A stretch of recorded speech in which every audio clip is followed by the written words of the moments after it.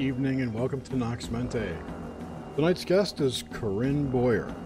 Corinne is a folk herbalist, teacher, and writer with a passion for traditions surrounding plants and folk magic. She's been studying and working with plants since 1998.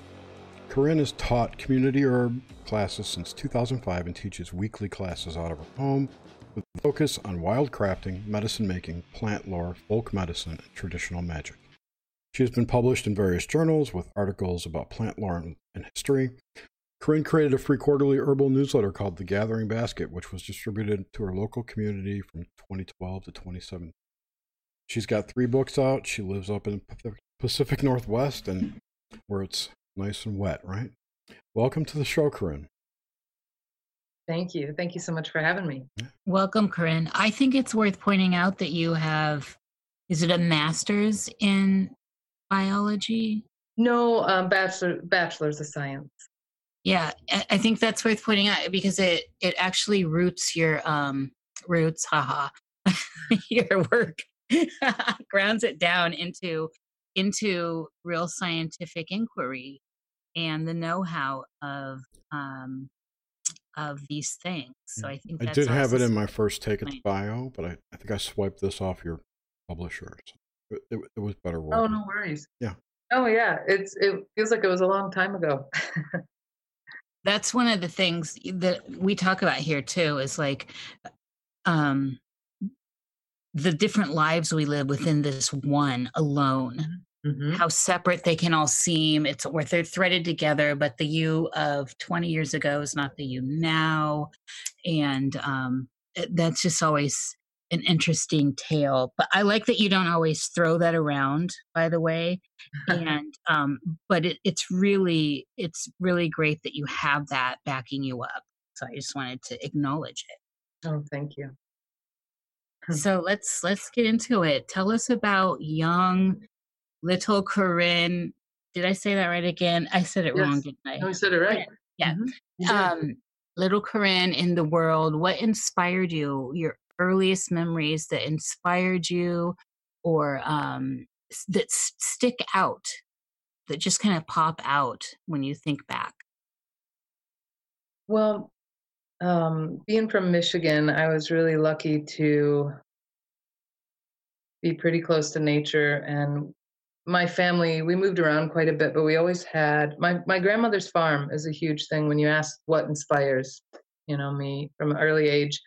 So we were blessed enough to have a family farm from, I think, 1850 that had been in our family until 14 years ago. It was sold. But it was something about that place. First of all, it was like the safest place in the world. It was down to 9 acres by the time I was going there, but of course originally was 160, and it had the big old 5-bedroom farmhouse and the fieldstone foundation with the dirt floors and the cellar doors. And these sounds wonderful. Yeah, it was incredible. And a huge 3-story barn that had no animals in it, and it was abandoned at that point. The barn, they weren't farming anymore. They had sold off all the land. But my grandma and her sister, so my great aunt, they lived there in 2 like small little downstairs apartments. But the cool thing is they left the upstairs completely untouched. So it was packed full of antiques and pictures and weird things. So I used to, and hand-painted wallpaper. So I'd go up there and just pile through these boxes, look at diaries and journals and old keys and pipes. And it really influenced me in terms of my love of old things, which I've always had. I feel like even when I was a little girl, I was always loved to go to the antique stores and just loved old things and collect. I was always a collector of sorts.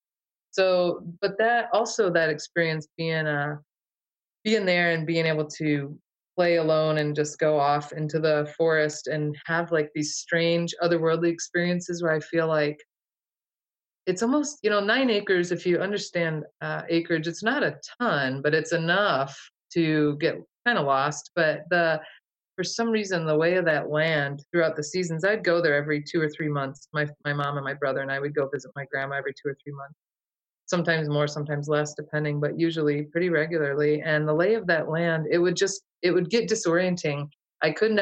Sometimes I would find myself in a place and I could never get back to that place later. And so there's just some really profound experiences I had, and actually one just popped in my mind, and I'll share real quick and move on from that. But it had a huge impact on me, and I didn't even think about it until later in terms of the symbolism. But I remember one time, usually my brother and I, played together a lot. He was 18 months younger than me, but he was off doing something, and I was playing by myself in front of grandma's house. No one was around, and I caught a frog, and I was maybe 10 years old. And I decided, and I have no idea why, but I decided to bury it alive. I wanted to bury it. And I went through this solemn ritual of the burial of this frog and these stones. And I actually had a funeral for it and picked flowers for it. I did this whole thing and cried. It was so interesting. And then 2 weeks later we came back and I wanted the bones. So I looked for the bones and I couldn't find them. But that I thought about that from time to time, and not till way, way later thought about the symbolism of that, which is really interesting. So that's like a pretty early memory that is kind of stands out from the rest, like those crystal clear dreams do, as you guys know. So I love that. I had an early experience like that with a bird that I did this whole elaborate thing. Except for my brother and his friends came in and destroyed the whole thing. I was so upset by it. It's such a bummer. He was a terror. What part of Michigan are you from? Kind of all over, but I spent the most time in that particular house, your granny's. Oh, Greenville. So that's about 45 minutes outside of Grand Rapids. And that's where I spent a lot of time in the Holland, Grand Rapids area. But I also lived up in Traverse City for years and in parts of Detroit. Both my parents are from the Detroit area. And so my grandparents were over there, my dad's side, in a tiny town called Holly. And so, Greenville's outside of, about 45 minutes outside of Grand Rapids, which Grand Rapids is big. Yes, it is. Mm-hmm. I will always love Michigan. Not just because I married a man from Michigan at one point, and I didn't see Michigan until actually I married him. I didn't get to really experience how witchy the wood is there. There is something special going on, especially in the UP. Oh yeah, the UP is not even Michigan. UP is something else. That's where he was from, and so my God. He's a UPer. Yeah, no, that's a whole nother thing. The UP used to scare the shit out of me. I've only been up there a few times. It's not Michigan. It should be called something else. It's not the same. It is it's an aisle. Yeah. They have their own accents even. Oh, they absolutely. Do. I mean, they held on to the culture longer. The immigrants that went there, and I mean, they held on to the culture much longer than some of the other parts. Makes sense. And it's so northern. It's so cold and snowy. There's so much more just hardship wise, so there's a lot. And there's still a lot of folklore up there. Yes. There's a really cool book called Blood Stoppers and Bear Walkers. It's all about the Upper Peninsula folklore. Yes, I'm familiar with it. Oh yeah, cool. That's one place in the world I would move to, except I wouldn't out of respect for my ex-husband's family, because those families are also close knit. It's but it holds such a magical place, and I have been truly afraid in the wood up there. Yes. I think you talked about this with Gordon about some natural places you should respect I don't know if it was you. Specific spirits, like you're not wanted in some areas. Oh yeah, no, that was. Mm-hmm. Yeah, that are hostile and adversarial. Yeah. Yeah, I felt that in the UP. What about cryptids? What's that? What about cryptids? Any, Mothman, Dogman, Wolfman, Bigfoot? The Hodunk up there? I don't know. I don't know if there's any local lore cryptids up there other than Bigfoot. Well, not really where I was. It's interesting. Because I was kind of central Western, mostly. I mean, the Traverse City are getting up north for sure, and I did live up north for some years when I was young, but don't remember it as well. So I've thought about this. I've looked into some of the folklore down south, and it's there was a lot of ghost stories growing up. We had a ton of ghost stories, and a lot of spooky haunted places, but not a lot. I mean, out here where I'm at in Washington, there's a ton of Bigfoot lore. Yes, but I don't remember much from Michigan, but I can say we were I guess from 4th grade till I was 18, we were literally 1 mile from Lake Michigan, really close. And the land there in general. It is such a strange place. I think all of Michigan is strange, being surrounded by water on three sides, but the native presence is very strong in a very different way than it is out here, because it's strong here too, in a different way. But it's I don't know. There is a sense of other out there that is helpable, and I feel blessed to have been touched by that, certainly. And it's always in my heart. I don't go back home very often, but it's always with me. Yeah, it's unique. It's definitely, I've been all over, and it is unique. It is. Did you, as far as like pop culture, because I know you had the close connection with nature, and of course knowing the areas and stuff. What about pop culture? Anything stick out, like cartoons or movies from when you were really young, or I don't know, even clothing, anything that kind of sticks Hmm. out when you think to your young self? Well, a couple things. Well, I was really into singing, and I still am. I thought I was going to be a singer from the age of 3 until I was 15. My dad was a recording producer and engineer, and so I had this. I loved to sing, so certainly I was into pop music. Madonna, and like especially female vocalists, a lot of things like that. So I was very musical. I guess with singing, it's my one. I feel like all of us have a birth given gift, and it was my one gift that I didn't have to work really hard for. Everything else I had to work very hard for, but singing came very natural to me.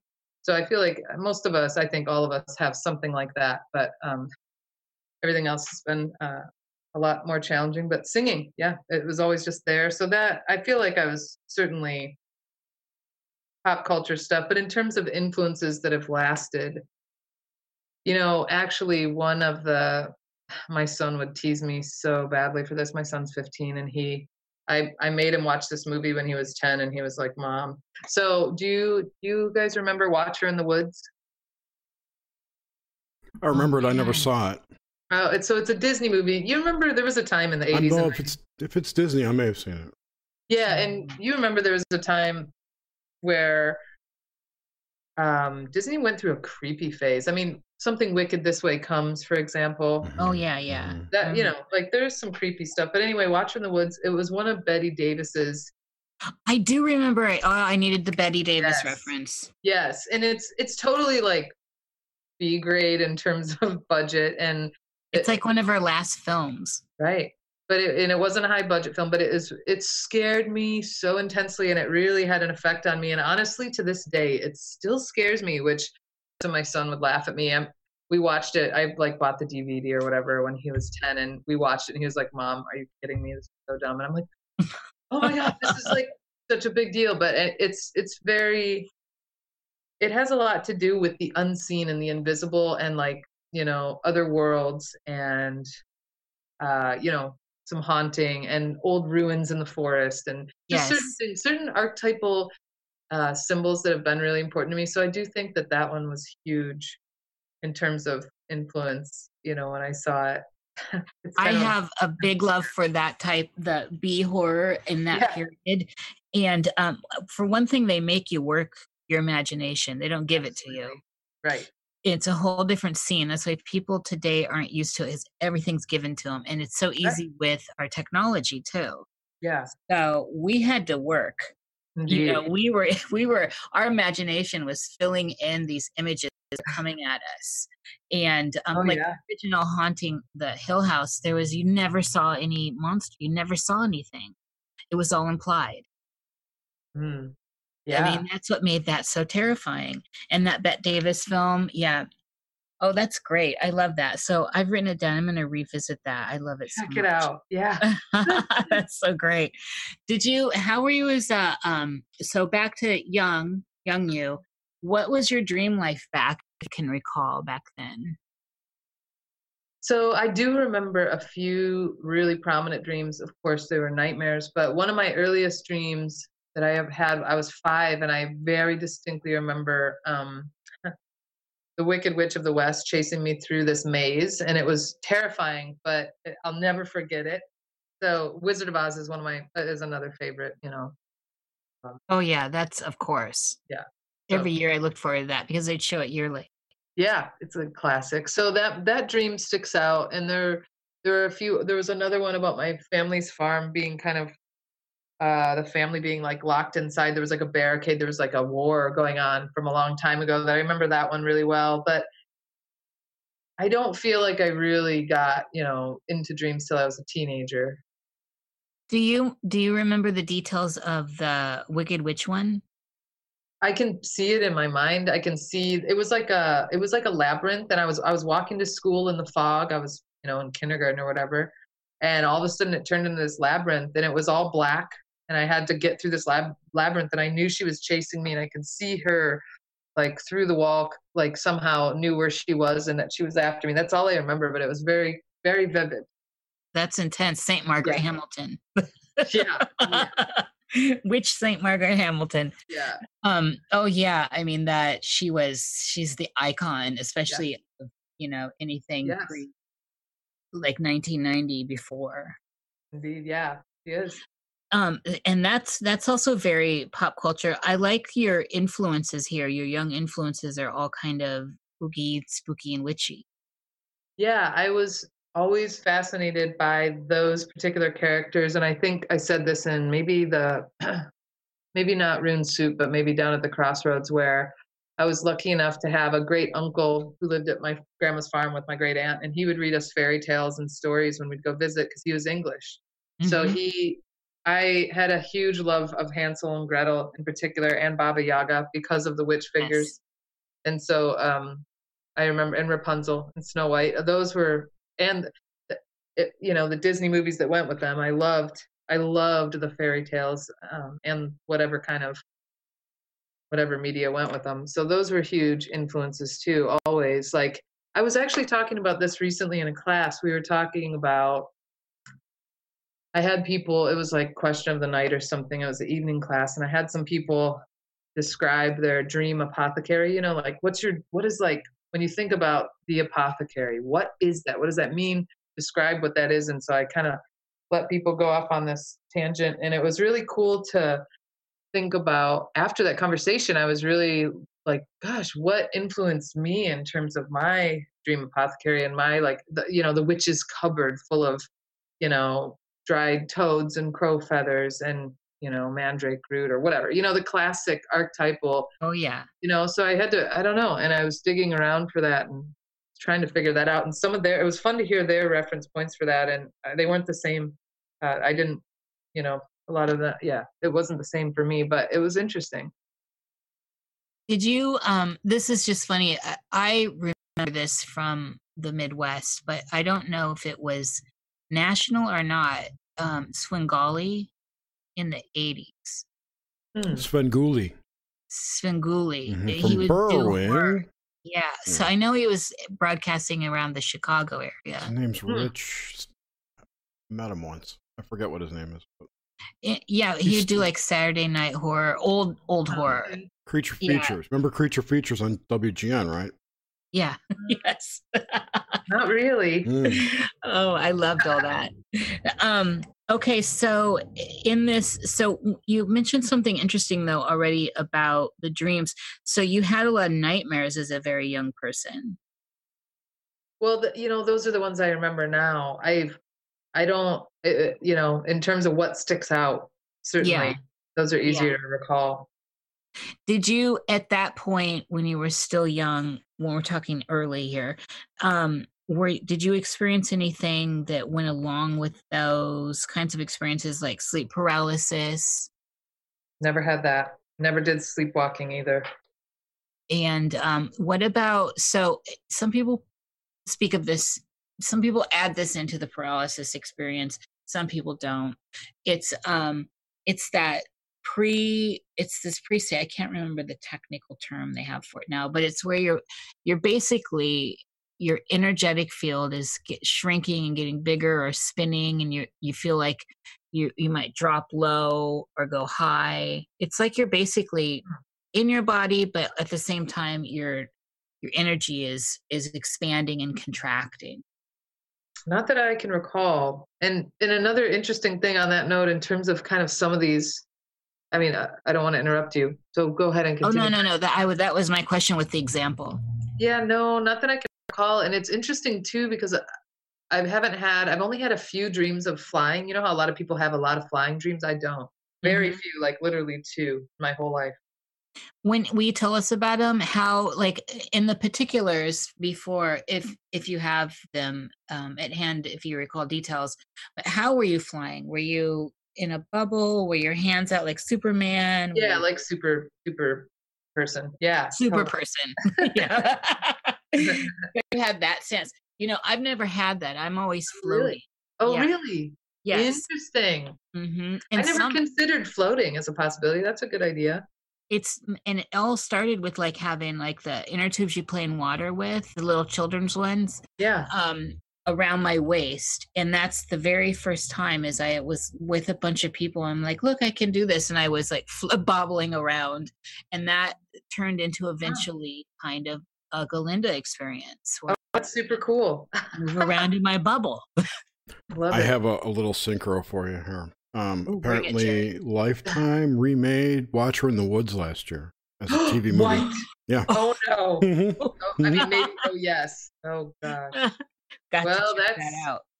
I'm definitely gonna check that out. There you go. I guarantee it's not going to be as good, but Might be better. No, it won't be. Actually, Go ahead. no, carry on. I was just gonna say on that note, if you don't ever watch any of the alternative endings, I'm just gonna say that there's two other alternative endings. Like when you get the DVD, don't do it. Don't do it. The curiosity may be strong. Just abstain. Trust. Okay. They're so horrible. They ruin the entire thing, and then you're just like this, there's a missing part of my soul now. Don't do it. So No, anyway, okay. Yeah, Noted. this one's got Angelica Houston. Ooh, that's a draw for me. I love Angelica. well, we'll see. Probably a That's- totally different. That's not a bad thing. Yeah. It Well, came out- Angelica's quality. Came Oh, out for on, sure. Came out on DVD on 9/11, 2018. Wow. That's interesting. I know. Thank you. I never would have looked for that or found it. Oh man, that is interesting. Okay, so moving. Oh, and then so early background stuff. Were you brought up around religion at all?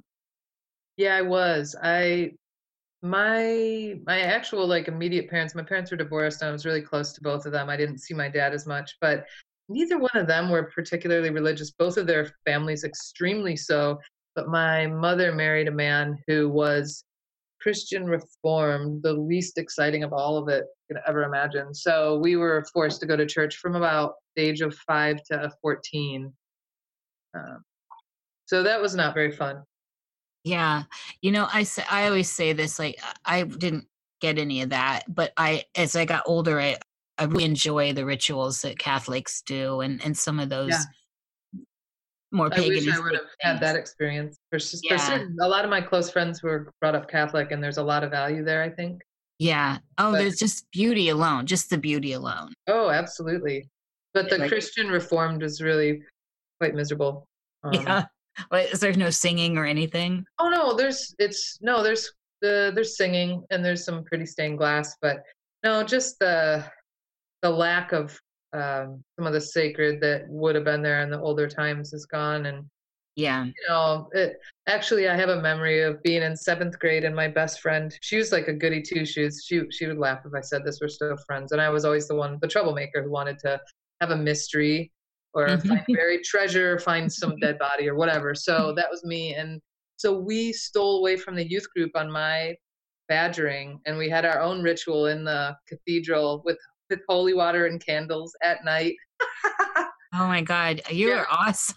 It I was love crazy. you. We got caught and totally got in trouble. I just wanted to experience it without the congregation and the pastor, you know? Yeah. Yeah, exactly. I love this. What rising sign are you? Aries.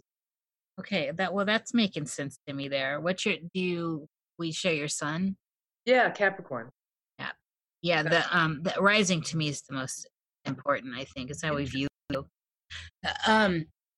Okay, so let's move forward a little. So that's a good backdrop. So as you get older, what was your experience coming into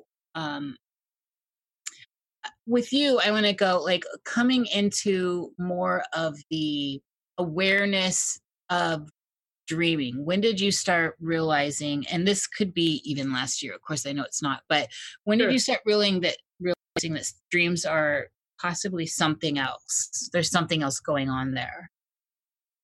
Definitely in my teenage years. I remember, I was exposed to some alternative new agey stuff, I mean, yeah, most of it was kind of just what was available. Pretty young, like seventh, eighth grade. I got into astrology and tarot, which I'm not saying that's new agey, but thankfully I got into that, and started realizing, I started keeping a dream journal right around probably 14, and realized how important that was for recall. And so definitely teenage years started realizing, oh yeah, this is really important, and I knew I wanted to incorporate it as a practice, and ever since then I have. I've really it's a huge part of my life, actually. What was your first tarot deck? Hanson Roberts. Interesting. I still have it. I was gifted it from my uncle in 7th grade. They say that the magical gifts are more magical when they're gifts. The magical Absolutely. tools. Yeah. I mean, that's old folk stuff. And so what was the first book that was, I remember these days too. So I also remember Yeah. what was on the shelves. So there was Scott Cunningham when no one else was really around. And, Right. and thankfully, Scott put out some great work when nothing else was available. Absolutely. Yeah. So what was your first couple witchy books you got that maybe in herbalism or witchcraft or all that? Well, interestingly, I remember being a teenager and going to there was a couple new age shops. One was in Grand Rapids and one was in Saugatuck, which was both they're both near Holland where I live. And so there were there weren't I got a I yeah, I think I had earth, air, fire, water or whatever, Yes. I didn't resonate a ton. I did some stuff, because you try stuff out. Oh yeah. I didn't do a ton with that. I I was pretty into ghost stories, so there were different, scholastic books on ghosts and different ghost stories, and I really liked those. Um, it's interesting a lot. Actually, going back a little farther, I mean, it sounds silly, but there was a time frame where I was really obsessed with, like, That's my end. there was a book called Wait Till Helen Comes, and this was earlier in like 4th grade that had a huge impact on me about a little girl ghost and haunting. And then there was also a movie called Mystery Mansion. I don't know if you watched that. That's like D grade. I But totally remember that. uh-huh. So like the ghost thing, I feel like that was more of an influence for me. And then the kind of witchy stuff, I really one experience that happened that was super strange. My mom had, in our house we had like the bookshelf, big bookshelf on the living room wall, and I'd looked at it a million times. I knew all the books there, and I was standing there, and I was probably 15, and I noticed this little book, and it was Raymond Buckland's Gypsy Love Magic, I and I was like, remember what? that too. I was like, what is this doing here? My mom's not into that at all, and she wasn't religious, but she wasn't into that, and so I felt like it was this gift for me that the universe had plopped there, and I took it, and I used that for a while for sure. And years later, like I never talked to her about it or anything, and maybe 15 years later, I asked her about it because I remembered, and she said, "No, I never. I don't know what you're talking about." She didn't know. She didn't put it there. So how did that get there? I'll Oh never know. wow. Providence. So yeah, Yeah. that was cool. But from my early 20s when I wasn't super impressed with what I was finding, and I was getting into books on herbalism, definitely by my late teens, and alternative body care, and making body care products, this and that. But I really love Valerie Worth's books, both of them. Still, they're Yes. hugely incredible. They're incredible. So A Crone's Book of Words, I was exposed to that when I was 21. And the Uh, Crohn's Book of Wisdom. yes, yes, they're incredible. I mean, that's some. I just gave those away, by the way. I gave a box of 100 books from the 80s that I had. Wow, that was a part Yeah. of it, huh? Yeah. Yes, that was in there. Earth Magic. That was Oh yeah. that, all those, all the Scott Cunningham stuff and the Raymond Buckland. I have so many books, including yours, that are now trump that. But those two Sure. books from Valerie Worth were my favorites because they're so folky. They are. They are. There's so she channeled something. I mean, there's no doubt. I just love the she was a poet also. Yeah. So and I love that there was like an 18-year gap between the books when she wrote them. They were just really special. So I feel like those were probably my favorites if you're thinking Do you about. still have them? Oh yeah. It's funny. Well, the reason why, and I only just did it recently, it was like 2 years ago, I got through this purging phase. I've had like 100 moves. I have an estate of antiques. I travel with like a gypsy. And I'm like, I have got to lighten the load.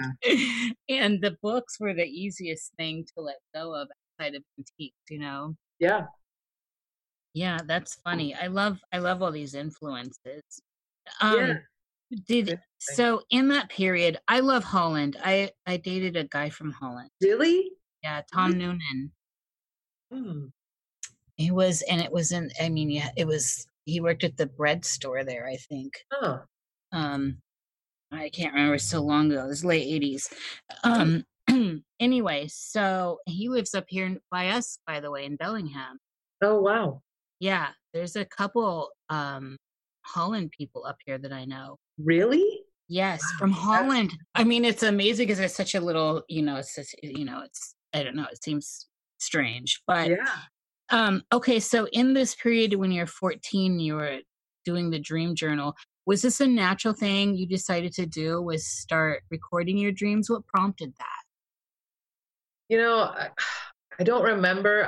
I think my uncle, and he's been a lifetime. He's been interested in spirituality, alternative spirituality for his whole life. He's been a meditator, and he got me into the tarot cards. But I think he suggested it. Honestly, that's what I remember vaguely. And I just thought it was a good idea. And it really made a difference in remembering. Yeah, that's what I want to talk about. So when you started journaling, how did it change your experience of dreaming?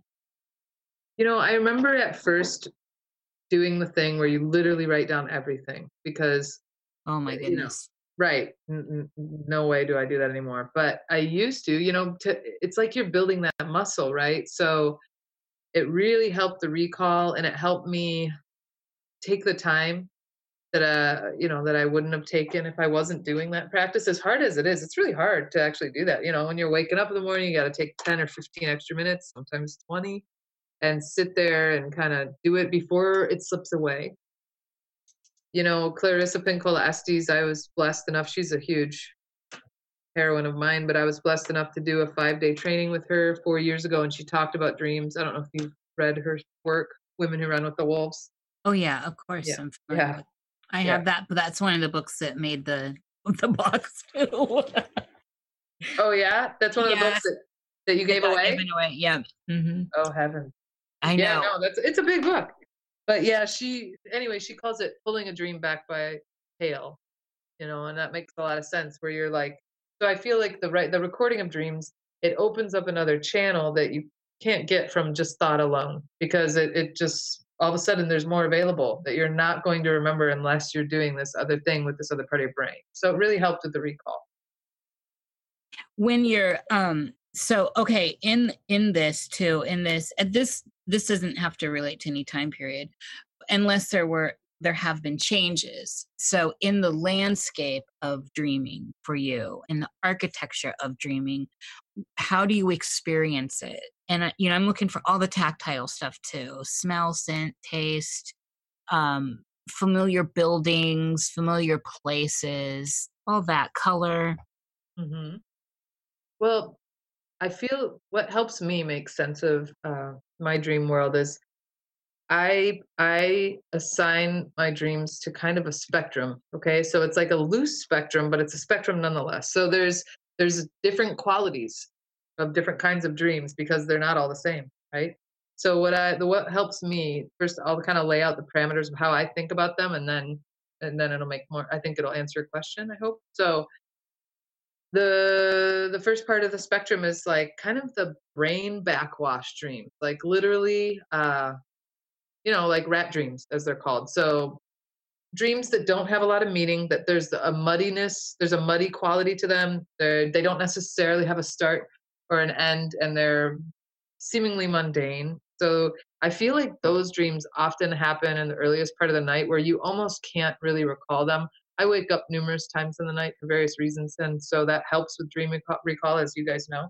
So the early cycles of the night, it almost just seems like this extremely elusive process. Once in a while, I have something tangible from that time period, which I take to be pretty significant if I do, but generally speaking, I don't. So it's like those rat dreams, or even the mundane dreams where you're just like, yeah, you're like at work basically. You're doing things that don't seem to mean much. And then we kind of go along the spectrum some more, and then we start to get dreams with a storyline that have more cohesion, that have a greater significance. And so these dreams, kind of like the mid grade, I'll call them mid grade dreams. I mean, not to rate things, but that's how we make sense of things. At least it helps me. So the mid grade dreams, these are like, and these I'll have usually a couple times a week, sometimes 3, 4 times a week, where it's almost like insight into my life, that these kind of dreams will show me things that I don't necessarily want to see. So these kind of dreams will give me some sort of insight. For example, being angry at somebody when I'm not dealing with it in my real life, it'll be like the dream will show me like I'm beating this person up, or whatever. Uh, or like, if I feel like I'm getting taken advantage of by somebody, I'll have a dream that makes it very clear how I actually feel. And I'm not consciously expressing that to myself because maybe I think I shouldn't feel that way in real life. I'm just giving you an example. So these kind of mid-grade dreams, they're like, they're instructive and they're helpful and they're illuminating. They're not necessarily prophetic though, or what I call, I don't have a better word for it, but like medicine dreams, which I'll get to. It's like at the farthest end of the spectrum. So anyway, these kind of mid-grade dreams, there's a storyline. I have dreams about a lot of people, especially students and family and friends, a ton, like more than I would like to, but I do. I have a lot of people dreams. So then from there, then it's like significant, kind of towards the other end of the spectrum is like significant, what I call kind of medicine dreams, or I mean spirit dreams. It sounds really new agey. I don't have a better term to fit, but those are the dreams where you're getting direct transmissions, and it's way outside of the mundane. There's the quality to those dreams is like crystal clear. The feelings in those dreams are so much more enhanced, and there's something else that's happening there that's really profound. Those are like maybe once a month, and then there's like the big, like once or twice a year, maybe twice a year, like holy shit, life-changing dream. And those are really rare, but those are like unforgettable in their like start to finish, in their quality, in the archetypal symbolism and all that they mean. So anyway, that's kind of how I think of them on a spectrum. And I feel like the more they leave the mundane realm, the more enhanced and like clear that they get in some level, and the more emotional. One thing I've been thinking about a lot lately is how dreams come with their own memories. There's a whole nother set of memories in your dreams. That's why, in some ways, for me, I am amazed how hard some things are to articulate. Like maybe it's an object in a dream, or a place, or a person, or an interaction, right? And like articulating it is, it's amazing how complex it is, because there's like all these other memories and feelings that aren't even part of our conscious life. Anyway, that's a long answer, but I hope that answers your question a little bit. That's a common report back from people who've done DMT or ayahuasca. Really? Yeah, sure. I've never done either. They can't express what they experienced because it had that emotional component. That totally makes sense. Yeah. It's also and for me, there's familiar architecture, and there is a whole different set of I like how you call it, I wrote it down as memory within dreams. But when I get into certain places where I know like this is my place, even though it's changed or shifted, it comes with this whole background. Like when I wake up here and I have this whole background here, I'm like at this cottage and I'm attached to these things and I'm doing this. It comes with this whole set of stuff. And so within the dream, I find myself in these surroundings too, although they can shift. You know, I wake up here and I do expect, like here, like in waking life, I wake up and there's this expectation that my cottage is going to look the same, that my same old ducks are going to be the same old ducks, and all that, like the stability factor, I guess. So within the dream, it's things can shift and yet it's the same feeling. So it doesn't matter that it's a different looking house. It's the Oh, same. totally. Yeah. Is that also part of what you're talking about with the memories within them? Yeah, I mean, in some ways, well, certainly, if we dream about, how we've all had the experience of dreaming about a person that looks completely different, feels different, but is another person that we know very close, like they didn't look like Yes. so and so, but they were, or yeah, like the house that doesn't look like our house, but it was. And Yeah. like, there's that, but then there's certain dreamscapes that almost have a life happening on their own where, like, I don't know how to describe it, but it's like there's a whole nother lifetime and life story that you're touching into that can't be known. I just had this dream pop back into my head of like, uh, this was years ago. It's funny. I was just going over some of my dream journals before we talked, but this wasn't even in there. But it was somewhere out east, you know, way out east, which I've never been east. I've never been to like Massachusetts or Pennsylvania. I've always wanted to go, but it was out there and it was like a long time ago. It was like 150, 200 years ago or whatever. And I was in this valley with these stones and I was looking for red agates. And there was this particular man that I knew in my dream, tall, redheaded man. And it was just like the feeling of it, like some of those dreams that I'm sure I wrote it down and there's more to it, but I just had a glimpse of it. But it is like another lifetime that you're touching into. So I feel like that's where it's just like, holy shit, so incredible. The red agate, looking for the red agate is intriguing. Do you remember the details of why?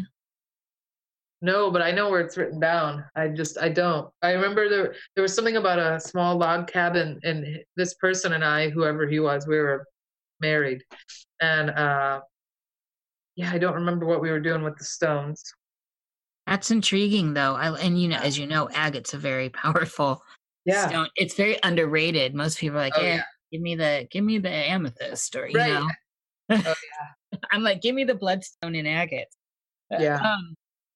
So okay, I wrote down here, so that people in dreams, could you elaborate on that and the different ways you experience people? And so this can include people you know from your waking life, and then others. Yeah. So it's funny that there are certain friends of mine I have that I've had for years that maybe I don't see them very often, but I dream about them more than I see them. So I'll dream about them like every 3 months. I have dream about certain friends of mine that are couples, and I go to their farm and we do these things. It's kind of funny, and I'm not even thinking about them as much as I dream about them. So, but in terms of yeah, I do. I mean, I do dream about a lot about students, and I dream about my children a lot, and my family a lot, and I dream about the dead quite a bit. So my beloved dead come to me regularly. Sometimes there's bigger gaps than others, so that's big. And Could you give us an example of the dead you dream about? This is usually a kind of like a different. I'm very interested in this, so I usually kind of parse it out separately. But since you're bringing it up now, can you give us some examples? yeah, well, I'll first say that well, I've lost four really significant people in my life, but I realized the first one I was 20 and I lost a partner slash boyfriend. He died in a fire, and that was the only way I got over his death was through dreams. Absolutely, it was so huge that because we had no closure, he died suddenly. I was, and we had been together for almost a year, living together and all that, and that was it, through dreams. And I found the same experience very true with my mother and my brother, who died within a year of each other, who I was extremely close to. Uh, and they often come to me together in a lot of dreams. And I'll dream about my childhood home quite a bit. I mean, quite a bit, like 4 times a year, but they're significant dreams regularly, I guess. And so, yeah, they come to me, and sometimes they're visiting and I know it's a visitation and I can say, "Oh my gosh," and I almost get lucid in the dream and I could say, "Oh, mom, good to see you," or whatever. And other times it's just like they're alive. So it's not always one way or the other. But I have friends from high school who have passed on, who I see in dreams for sure. Not nearly as much as my family, but Your if you don't mind, can we talk about your boyfriend that died in the fire in the dreams? uh-huh. Um, so when you were first encountering him in this space, um, okay, was there a progression? That's what I want to get at. So, like for example, I've had a lot of close in death too. I call it the constant companion at this point. Yeah. It was there. So with my mom, there was a progression. I couldn't see her. I wasn't terribly emotional when she died. I mean, it affected me. I loved her more than anything in the world. But it was when I first started seeing her in dreams, I was too emotional and it would just end. So I'd see her from a distance. And then it started to be behind things like glass and like prison almost. Like we'd have a phone. And so I'd see her and my emotional stuff was a little bit more detached, but still too much. And then it would be like in another room and we could see each other but not talk. And eventually it came to where we were in the same room and interacting. And now it's very wonderful, actually. Right. So was there some sort of a progression? How did they start and where did they go?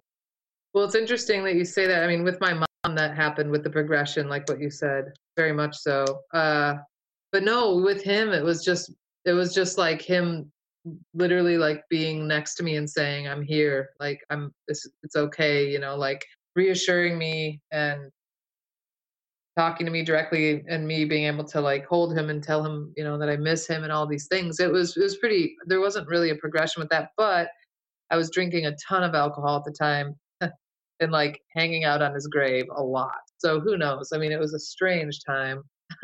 That was my coping. It was like, thank God for alcohol and dreaming and his grave. I don't know. That's how I got through Well, the first year. oh, I mean, that's incredibly tragic. Death by Yeah. fire is just intense. I mean, oh my God, it's my worst nightmare personally. Um, when was he able to communicate about dying in that way? I wish it's interesting. Every 5 years or so, I burn all of my journals, including dream journals. I always have done that, and I haven't. Yeah. So I had written everything down, and it's all gone. So I'm not sure. I'm not sure in terms of that. I mean, he died by his own hand, so you know. Yeah, I mean, whether or not it's his own hand still Oh fires yeah, intense. for sure.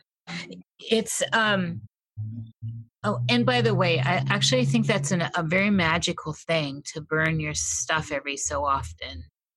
Yeah, it always has felt right to do that. Yeah. I've had 2 big fires in my life. They weren't by my hand, and I would never do it myself. Really? No, I could never. I mean, this was antiques and all my photos and like everything I loved. And it was in the end they were gifts. These were in my life. They were 2 great gifts of release from Yeah, chains. for sure.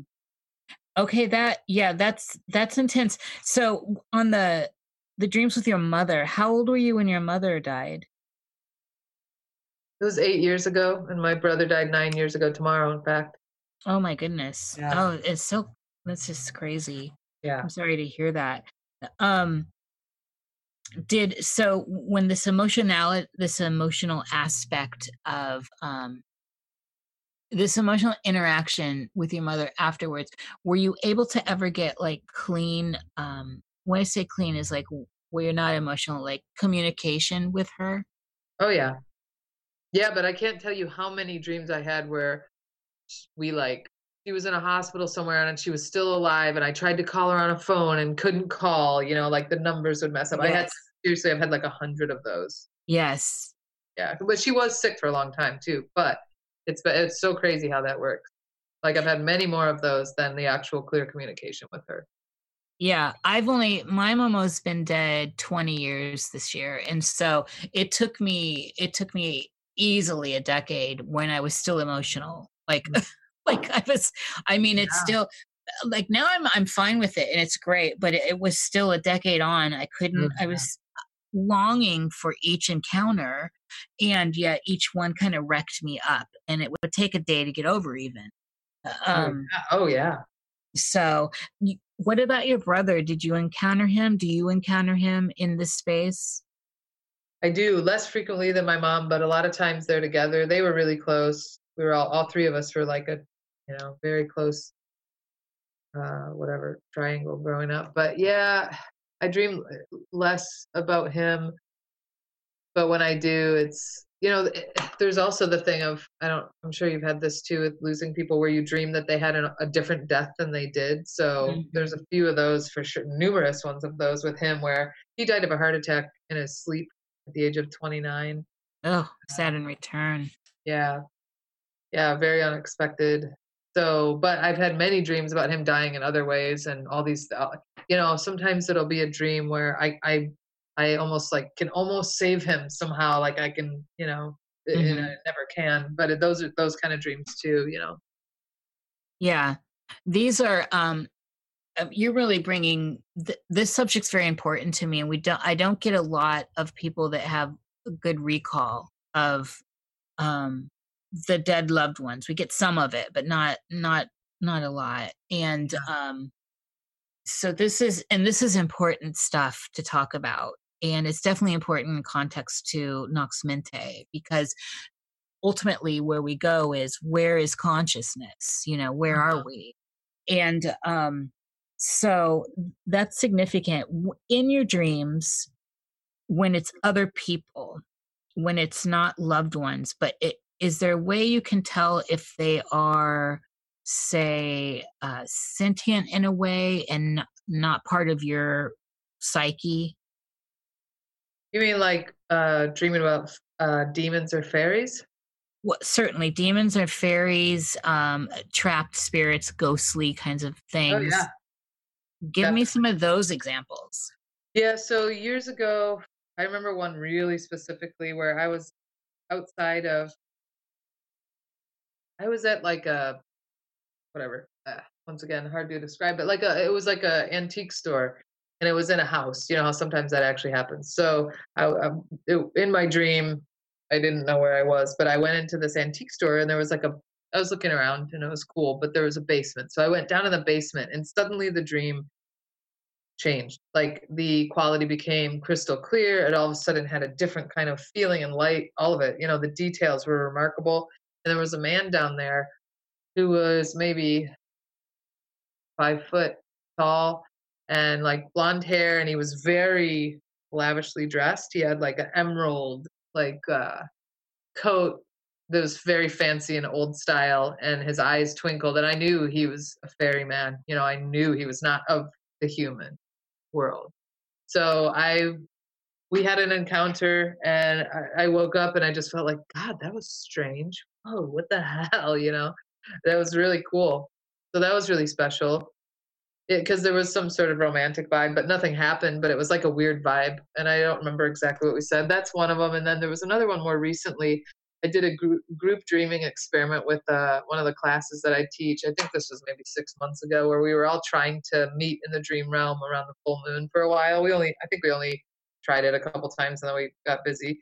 But the first one we did, the idea was like, let's imagine all of us at like a castle ruins, like before we go to sleep, like with that intention to see each other in the dream realm. And that night I dreamt that I was in this sandstone castle, and I was walking down like a hallway, and I was with a group of people. It wasn't those people, but it was another group of people, and we came into a huge room where there was a roaring fire, and there was a woman with ram horns, and she was super spooky and just cloaked. And we had to pass around. God, what was it? I have it right in here.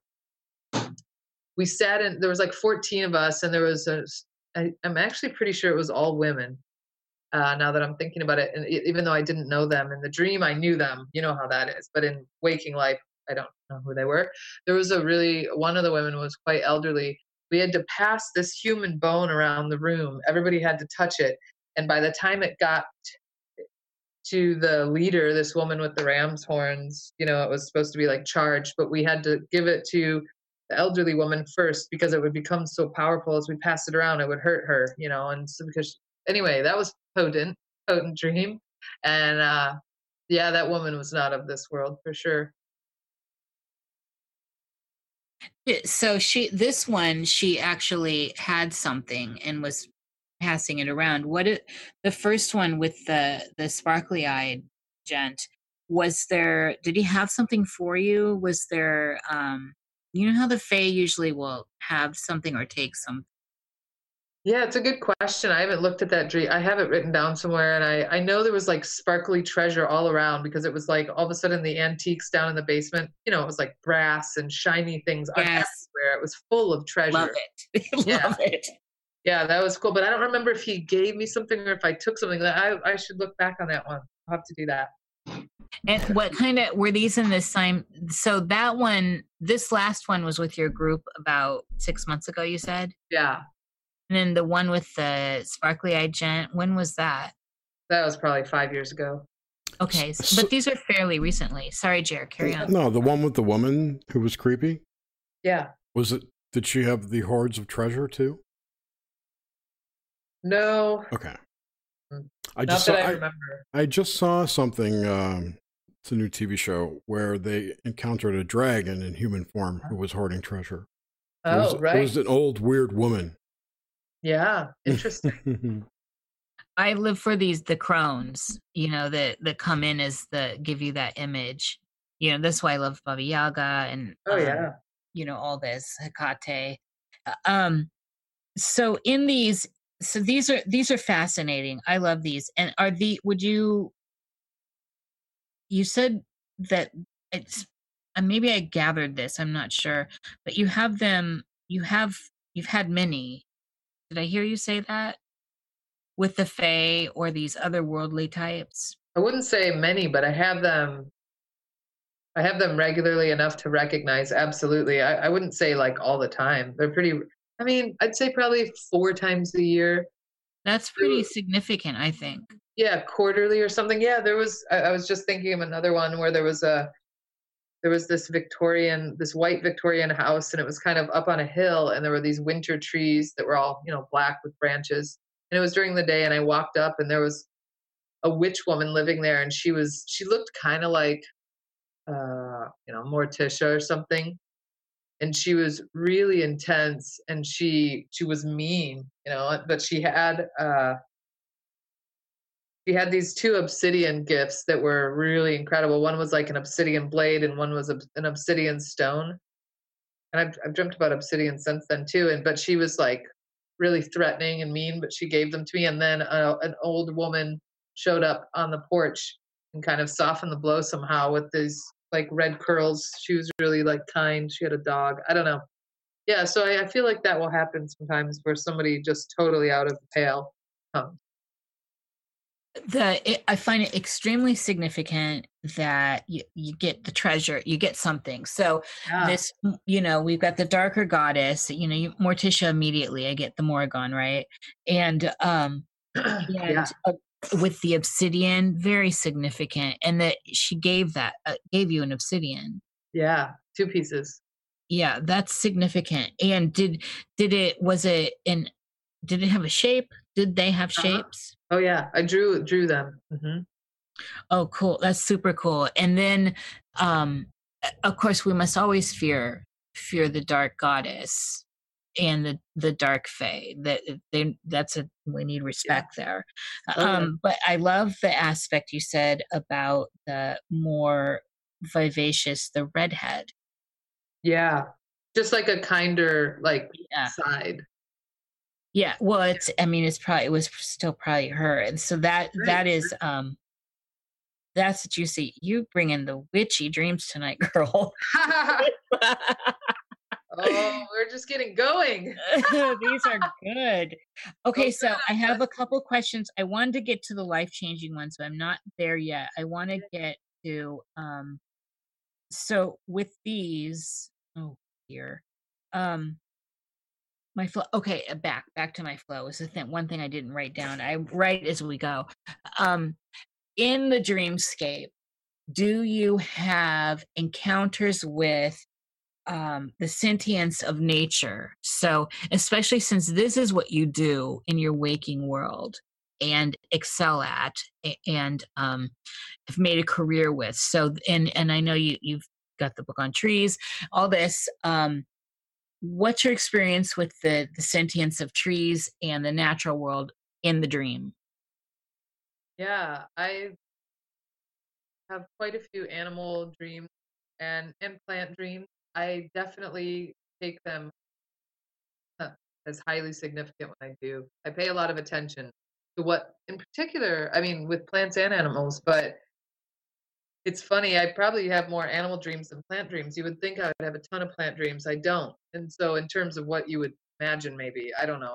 I feel like when I do, it's really a big deal. So recently, I've been obsessed with black maple trees and just in general, like this year, just for some reason, this fall, just noticing, they're ornamental. I don't know what their genus and species is. I don't care, but I just been obsessed with them and thinking about, planting them and having a forest of black maple trees. They're just gorgeous. They're amazing. Their leaves and the feel of them. And I love maple in general. So I named I named this place after Maple Mist Wood, maple trees. So I And had a also, that's your website. yeah. Yeah, exactly. So maple's a big thing in general, but these black maples are really spooky and cool. Their leaves look like leather. So I had a dream where I was picking the black maple, and so they kind of turn scarlet or orangish as they fade. Some of the trees I've seen, which is super interesting, that they start black and then when they fall, they turn red. So in the sunlight, I was picking these black maple leaves. I was really happy. This is just the most recent one, a couple weeks ago, that I so but this vampire woman was following me, not a vampire like in the cool, sexy way, but a vampire like a psychic vampire. She was a really needy older woman who was like just trying to. She just needed something really bad, and I was like, no, I need to like be with the maple tree. Like you can't whatever suck my life force away. So it was an interesting transmission. I think of those as and a lot of the magical objects that I've seen in dreams, which are so crazy. I wish I could create them, but I think of those as direct transmissions. So in some ways, it's like the black maple is like, oh, use this for psychic vampires. Bam. So that's how I think about it. And white lilies have been a big thing for me this year. So I've had a couple dreams specifically about the white lilies. One was where I gave white lilies in a mica vase to my mom in a dream, and then another one was where I used white lilies and sugar wrapped in white thread as a love charm. So that was interesting. So I pay a lot of attention when either I'm harvesting plants, and or when I notice a tree, like there was an oak tree at the beginning of blah blah blah or whatever. And then also animals, they come and go, but I have a lot of owl, a lot of raven, a lot of moths, and a lot of deer over all the years, and actually a lot of coyote. So yeah, I pay a lot of attention to those. Do you have examples of your encounters with the animals in the dreamscape that Yeah. just stick out? I'd love to hear some. Oh, sure. So recently it was really cool. So I didn't even how it's like this, I'd say in general with plants and animals and with spirits in general, they choose you. You don't get to choose. It's not a self-proclaimed game. So you see what comes in your dreams, you see what comes in your waking life, you see what you're obsessed with, you see what shows up in terms of materia magica chooses you. So I recently did a thing, and then I'll get back to these, but I just made a notice. Started to I went through the last 3 or 4 years of dream journals. This was 6 months ago or something, and I made a dreaming grimoire. So I picked out and teased out kind of all of the direct transmissions and wrote them in kind of a formulaic way because I love doing that. I love working with what comes from my dreams. I'll talk about that in a little bit, how I do that. But anyway, I noticed a bunch of coyote stuff and was like, whoa, crazy. Why haven't I haven't really initiated much with coyote, and coyote has shown up in my life at very poignant times. So this fall, one of the dreams I had a couple harvest dreams. One of them was that I was walking in the middle of a wheat field. I don't grow wheat. Wheat doesn't grow around here. But I was walking in the middle of this wheat field that was like perfectly tawny, gorgeous heads of wheat, the twilight color of the sky. And there was all these people, there were dead cows that had been slaughtered in the middle of the field, and all these people were going out with kettles to take the meat, you know. So I had a big kettle and I was going to get the meat. And I came across 3 coyotes and they were eating the meat as well. And I was so struck by their beauty. They were just incredibly gorgeous. And I knew we were like dancing and sharing this meat. So that was one of them recently. And then after that, maybe a month later, a really important dream was I've been asking for dreams and asking for dreams. I needed some help with something. And so this is the dream that came. I was at my grandma's farm, of all places, back in the swampy woods where the golden light kind of hit everything in a certain way. And I was staring at this space, you know, and it was like a circle. It was like this beautiful circle that had been matted down by animals, but it was like perfect, you know, the grass kind of at the edge of this like very light colored wood in the late golden sun, late summer sun. And it was matted down. And I just was staring at it. And all of a sudden I realized when I looked in the middle of the circle, I saw 3 coyotes that they were invisible, but they like their shape was visible, but I couldn't. Does it make sense? I could see them, but they didn't look. They looked like they were invisible, and I could see them. There were 3 coyote in there, and then on the outside of the circle was 3 deer, and it was the same thing where they blended in the background, and just their edges moved like heat waves, and it was so crazy. And I was standing there, and later, of course, I thought predator and prey, you know. But I was standing there watching this, and all of a sudden a black horse came up with a hearse. He had one single hearse, a black, long, Victorian, fancy hearse, and the horse had no driver, and the hearse was empty, and it stood at the edge of the circle. And one of the horse somehow got spooked and went away, and that was it. But it was very powerful. Gary, you look like you were going to say something. I was going to say just like Predator. The movie Predator, which you probably never saw, but it was a movie in the 80s that had an alien with a cloaking suit. Best way to explain it, where you could see the outline, you could see through it, light would shine through it, but it was like a glimmer when it moved. Like gloaming, yeah, totally. It's like cloaking, whatever. But I was going to say Predator, and then you're like Predator. I'm like, oh, okay. Oh, funny. Well, that's quite significant. The circle really takes that to it takes it to a very now we start talking sacred geometry and also all kinds of magical arts. So you've got them inside, and you've got the deer outside, the hearse and the horse. I mean, this is amazing imagery. Yeah. How long ago was this?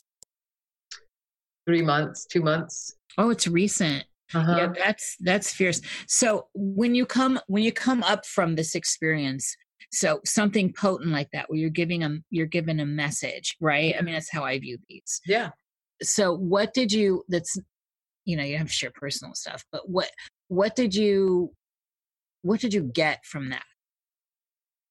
Well, I mean, it's one of the things that happens after I have if any significant dream that stands out from kind of the like self-reflective and like kind of combing the depths dreams or the rat dreams, like any significant dream, I chew on it for a while. Like I keep it on. I always talk about a thing with my students where there's like an inner altar where we have this place like in our psyche that we kind of put things. Maybe they're like omens and signs, maybe they're fate encounters and strange encounters, maybe they're dreams, blah blah blah. So anyway, creative processes. So I put that there and I kind of work on it for a while, and then I usually create some sort of art with it, or poem or writing. But that particularly, I mean, it makes a lot of sense because both of the animals I have a huge history with the coyote, which that's been talk about adversarial. That's been a relationship that I haven't embraced.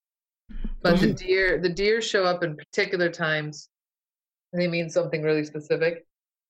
Don't coyotes also? And then I feel like the hearse, the avoiding disaster, avoiding death. I mean, I feel like it's a close call, and I don't mean in physical life, but there's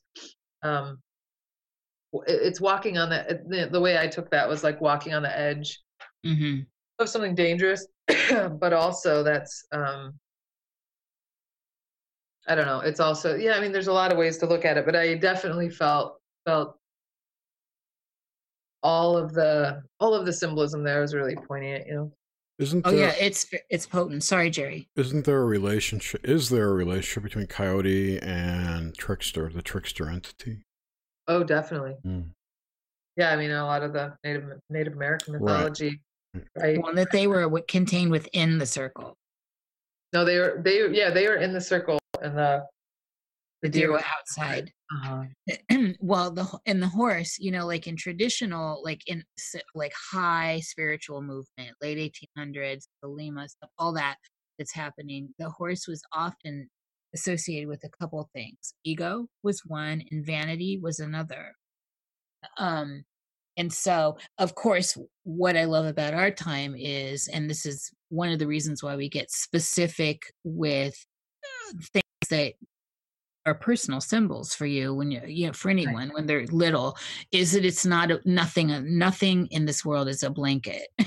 No. You know, Mhm. so it's I think the day I liberated myself from books on dream symbolism was one of the best days of my life.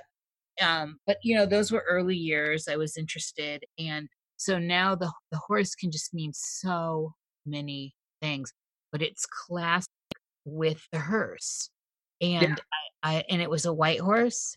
No, it's black. It was black. Interesting. Yeah, that's witchy as hell. I won't dive more into that with you because that, you know, that's all personal. It's all recent. I'm really let's say I want to spend some time with the life-changing dreams. Uh-huh. So when you were parsing out like the layers of dreams, that was one of the layers. And so I wrote the things I definitely wanted to get to. We already got to with you, or the people dreams and the life-changing ones. So could you go into that a little more? Yeah, so those particular dreams, they have such a different, like I said, such a different quality, and like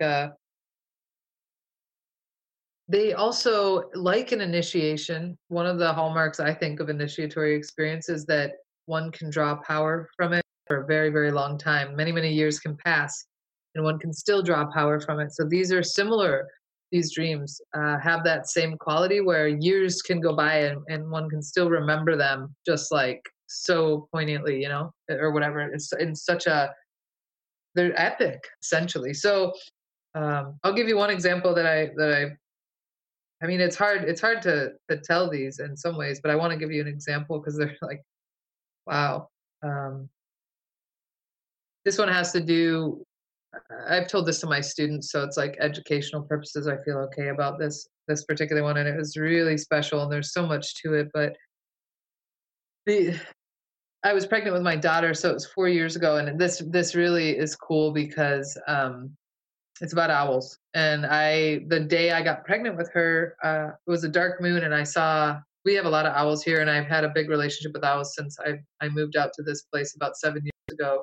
They've become really big for me, and lots of dreaming about owls. But anyway, the day I was pregnant, found out I was pregnant with her, we saw two owls in a tree, and uh, my former husband and my son and I watched them, and it was just really special. So anyway, she's our little owless. But this dream, That was the day you found out you were pregnant? yeah, Oh, wow. That's incredible.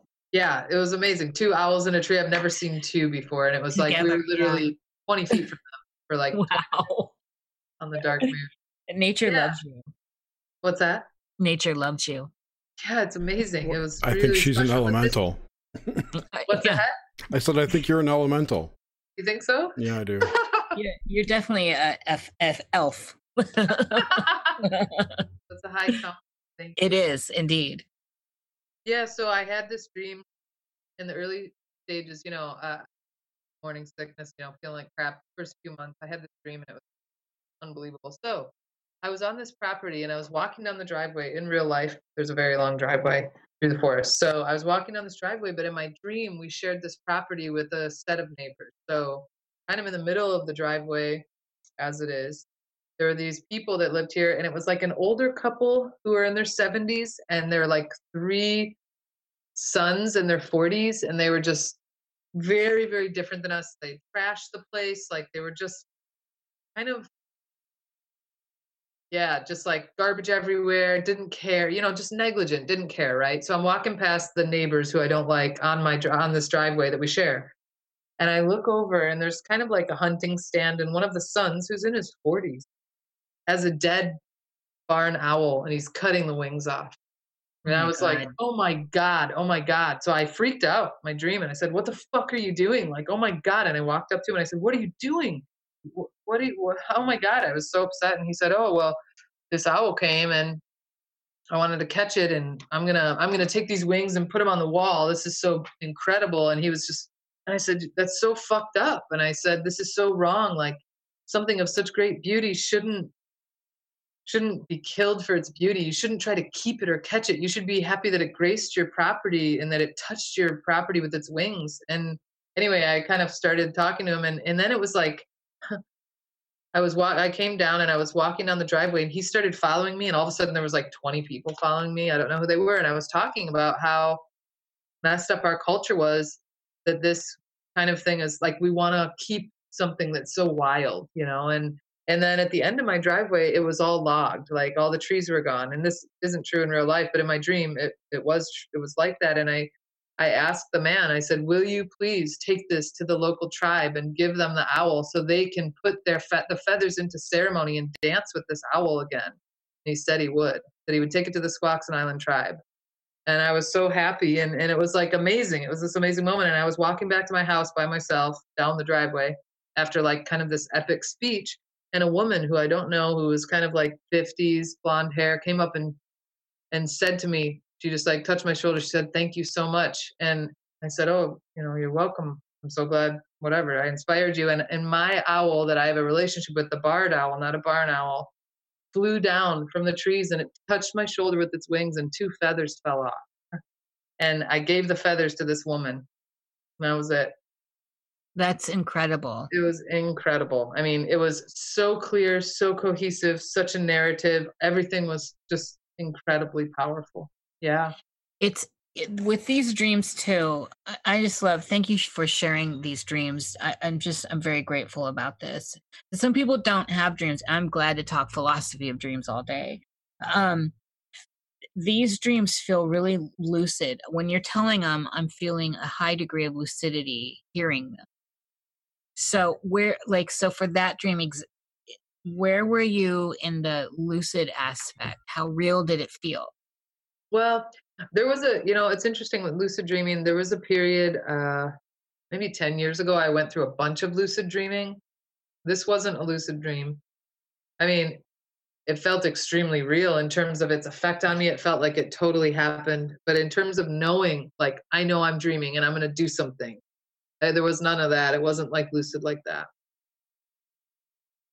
Okay, so just on that is a little side note to this. What's your experience with lucidity within the dream space?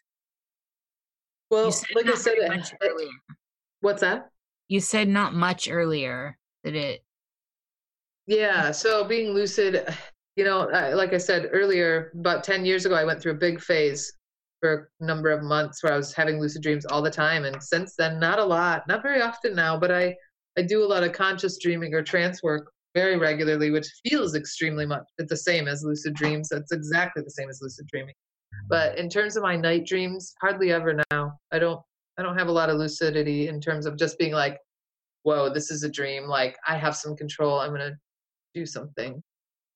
When you're so let's ruminate here for a minute. So in these dreams, when you were having just any dream, but just in general, the lucid dreams, um, what were the what kind of things can you derive from them? Like, what were triggers to get you lucid? Like, oh, I'm dreaming. Did, like, just any details that stick out that may help other people. Well, gosh, I wish I could remember. It's been a long time. I don't remember. I wanted to, well, one thing was I remember wanting to have lucid dreams. So I think there was some sort of practice around, I forget what it was. Maybe it was a phrase before falling asleep. I forget what it was. There was a practice around it that I was doing, or an object that I was trying to see in my dreams that would remind me, something like that. But I wish I could remember. It's just been a long time, so I'm not sure.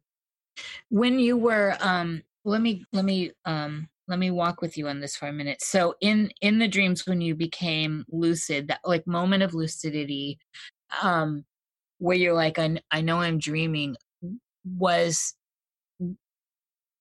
at any point did the idea that you were dreaming awake within the dream ever wake you up? Like the moment you realize you're awake in the dream, it's a common experience for me, at least. I hear it from other people, but I only know my experience, where sometimes I'm like, oh, I'm awake, and so at that point sometimes I'll either get pinpoint visual perception where I have to just hone in on one thing, like the road or a lamp or something, to get stability so I can expand it. Or sometimes just knowing the idea of I'm awake within the dream somehow triggers me out of it, which is weird. Yeah, I mean, I remember having like definitely a feeling of time pressure, like knowing, like all of a sudden when you realize you're dreaming, it's not going to last that long. So there's like this intensity of like, oh my God, I have to like, who do I want to see or what do I want to do? Like I have to do that because there's not enough time. There's not very much time. I'll wake up soon for sure. I definitely remember that. Yeah, it's I always want to hold on to it, and it's like anything. It's a real lesson in life. It's like the more you want to hold on to it, the less you have it. Yeah, For sure. In some ways, I've thought about this too, though. In some ways, I'm glad I don't have a lot of lucid dreams anymore because it's like being awake. I'm already awake during the day. I like being in a dream world at night where I'm not conscious. In some ways, I actually like that because you never know what's going to happen. What's that? No, I was going to ask what experience you've had or anything like astral travel or projection, if anything. I guess in the way that it's commonly defined in terms of leaving one's body, I never felt like I had much experience like when I was younger, a child doing that. Like some people say that they could float up and turn back around and see their own body, whatever. I didn't have that. But the conscious dreaming or the trance work that I do is definitely that. I mean, you're going to all sorts of places, to the dreamscape, also to this world. And I've done that for the last decade, and I think that has made a huge impact on my dream life because it trains that part of the brain. Right. Well, I was really curious. I was going to ask a follow-up to that. How different is that from a regular lucid dream? And why? What's that? And why are they different? I mean, what? Well, right. You said you felt rushed in a lucid dream. Once you realize you're dreaming, do you have that same sensation when you're doing the remote work? Absolutely. Yeah, it's a great question. I never even thought about that. Yeah. So what it is like, I'd say it's more intense with lucid night dreaming, but in terms of the time pressure, but there still is that time pressure with the trance work. It's so similar to lucid dreaming where it's like you have some control, but ultimately you're not in control at all and you're not choosing what is coming to you. I always think of it like water bubbling up from a brook, like that kind of a thing. Like you don't get to choose who comes or the landscape or how it works, and you just have to kind of make these instant decisions. There is some pressure behind it because there's a sense of like, you go with some sort of intention, like, oh, I want to visit with the spirit of the yew tree and like get a direct transmission about this ancestor work I'm doing. I'm just using that as an example, right? So there is a sense of like things unraveling. So when you have something that you're kind of working with that's very tangible, there's a knowing that it won't last. Like it's similar to dreaming. I totally get it. You're saying you build this construct and now it's going to dissipate while you work with it. Yeah. Mm-hmm. Yeah. And so like keeping the focus and like trying to, it's a muscle to exercise. It's not a given. So you have to, it's like with dreaming too. And I think with people that do a lot of lucid dreaming, I'm sure, because I remember at the time it was like working this muscle, feels really similar. I just had a flash of people spinning plates. So it's like a spinning plates thing on Bozo. You got 10 plates going, you got to keep them all spinning at once. Oh, totally. Yeah. It really is. Yeah. It's really interesting. And you can exert some control, but ultimately you're not in control. Right. So that's fascinating. what? So when you do this trans work, this I'm just talking out my ass, really. It seems like you go to a central place and pull people in, or people, entities, whatever, are meet there. You can't really go. I'm asking, can you really go like to their house and work with them, or do you work with people or spirits, or with plants mostly? Oh, everything. Yeah. But in terms of going to people's house, you mean like go visit your grandma at her house? No, like astrally or remote, lucidly. Yeah.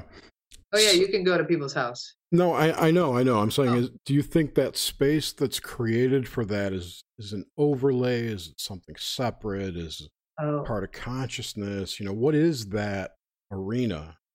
The invisible realm. What is it? Yeah, pretty much. What do you think it is? I think it's really similar to the dream world. I think it's very similar. So in terms of, I've never thought about defining it.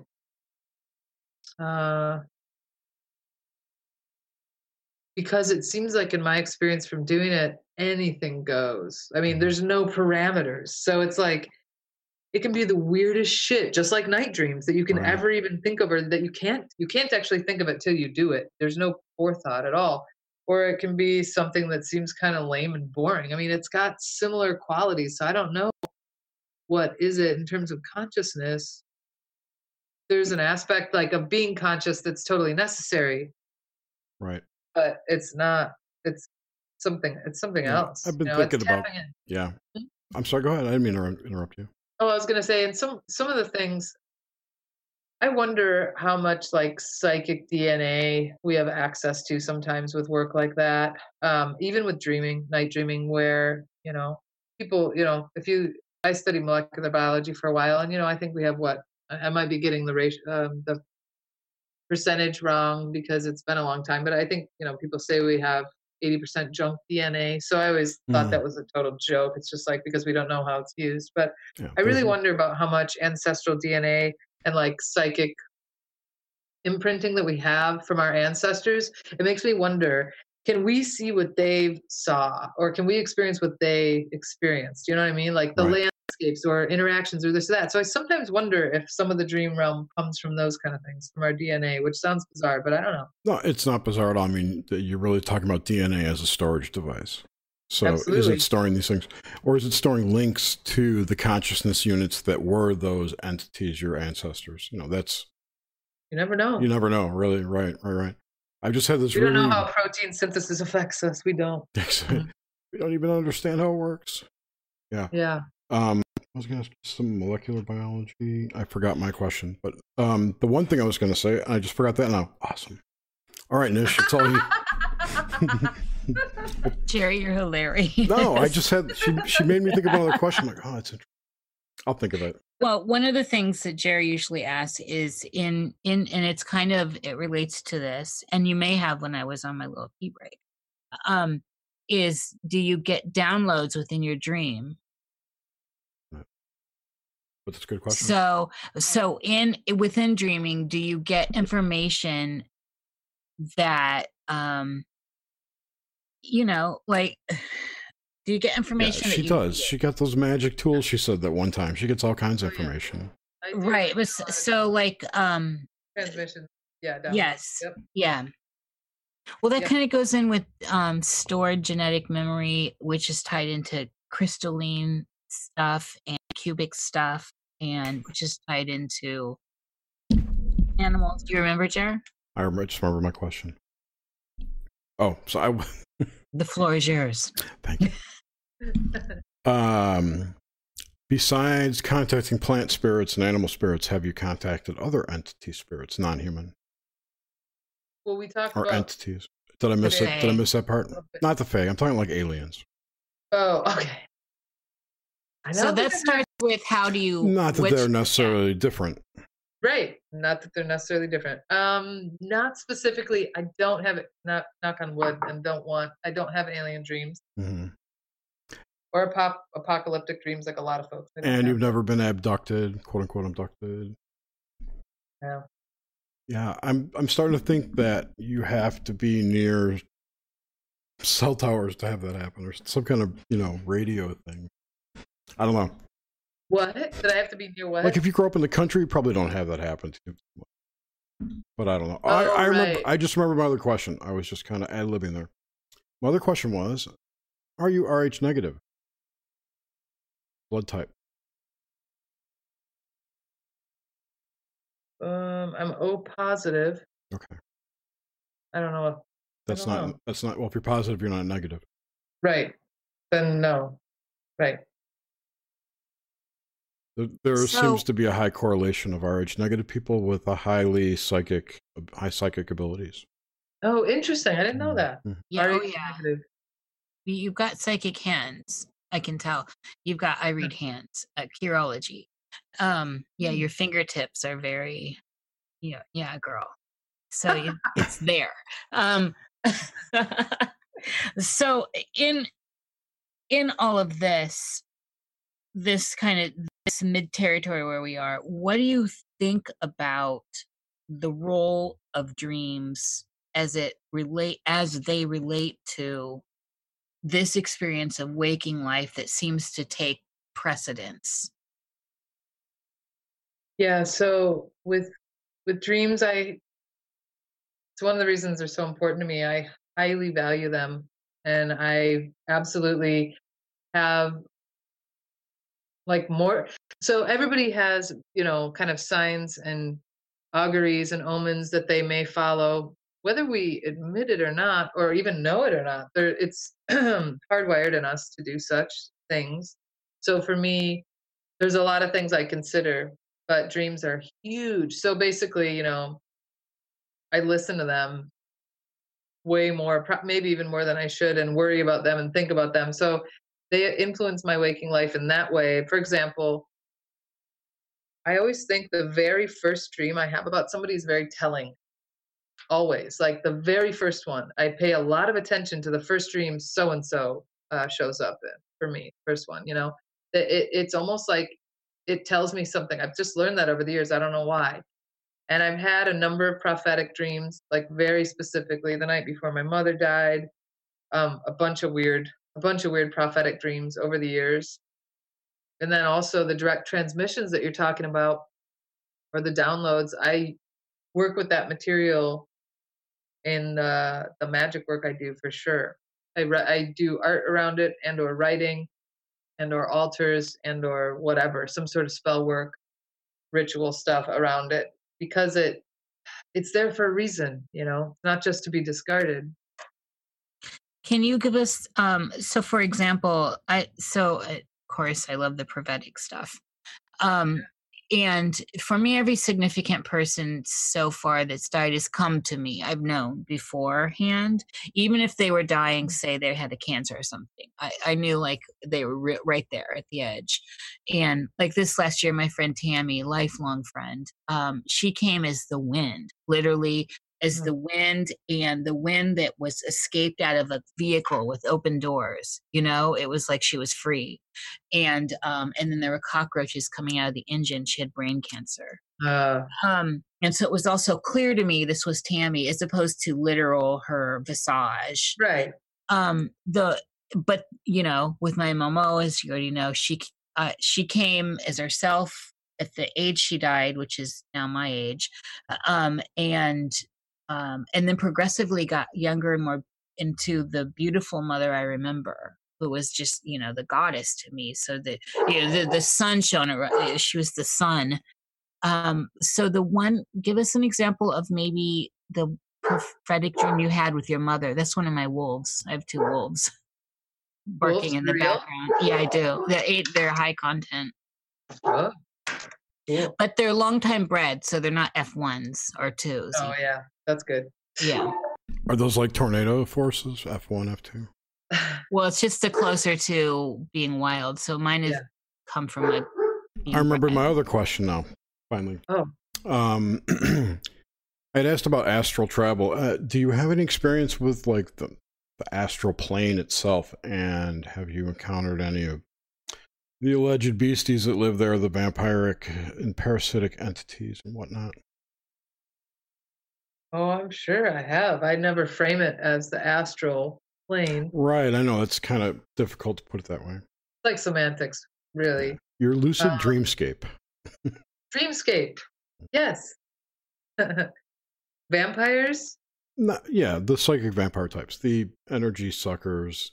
Oh yeah, and demons and fucking scary things that I have no idea. But I always say that intuitively when you encounter. See, I'm trying to think of a recent nightmare. I had a really crazy one after my daughter was really sick recently, a couple months ago, and but it wasn't an entity. Huh. Could you share that with us, though? The nightmare? Yeah. Yeah. Yeah. So she's doing fine. She's my little 4-year-old, but she had just gotten over it. She was really sick in the summer, like in real life, really bad. And it was scary. Neither one of my children have ever been that sick. So I was with her and we were going on a walk at this place in my dream that we had been to many times. In real life, I've never been there. It was like almost like the coasts of Cornwall, just some beautiful like cliff on the ocean, epic, gorgeous site, like that had a path somehow on these cliffs, right? So you had to enter and pay a small fee, like $5, through a covered bridge to walk over. And it was a place in my dream we'd been at many times. So we walked in, we were enjoying the view, and we kept walking, and we came across, it was just her and I, and we came across these upside down stumps, like huge, big stumps with roots up in the air, like upside down on the trail, 2 of them. It was very alarming. And I was like, that makes no sense. That's so out of sorts. Like, what is that? So we kept walking and we came across a third one, and I was just like, it was an eerie, unsettling feeling that I felt in the dream, and I knew we needed to go home. And on our way walking back out through the covered bridge, we saw a small navy blue, like child-size shoe, a wool shoe that had flowers embroidered on it, just one. And for whatever reason, in my dream, that meant that we were being watched and stalked by someone who was watching us. And I got super freaked out. So we went back to my whatever house in my dream, which was like some weird condo somewhere. And my son was there, and I said, I need to make a fire. You need to and I got to lock the door. You got to watch over your sister. Someone's watching us. It was just super freaky. It was really, really intense, like gravity to that. Where was that place at? In my dream, it was just out here, out in the Pacific Northwest somewhere. Oh, I thought you said it was near Cornwall. Well, that's what it reminded me of looking at it. It was like so beautiful. It looked like these sea cliffs and something I've never seen. That sounds like Tintagel Castle. Yeah, it definitely that's what it looked like. It was so cool. Okay. But yeah, that was a recent nightmare that was super scary. Yeah, those things they intrigue me the most, I think. I guess of course they're going to when they whip up the emotions. Yeah. And then on that, I wanted to get back to the premonition of your mother's death. Yeah, for me, I will share that dream. So it was the night before she died. She had been in and out of the hospital and was very sick, but she was at home in real life. Like she was at home and doing pretty good, whatever that meant. And in my dream, we were at my childhood home. We were standing in the foyer, and it was dark outside. And it was like the door was ajar.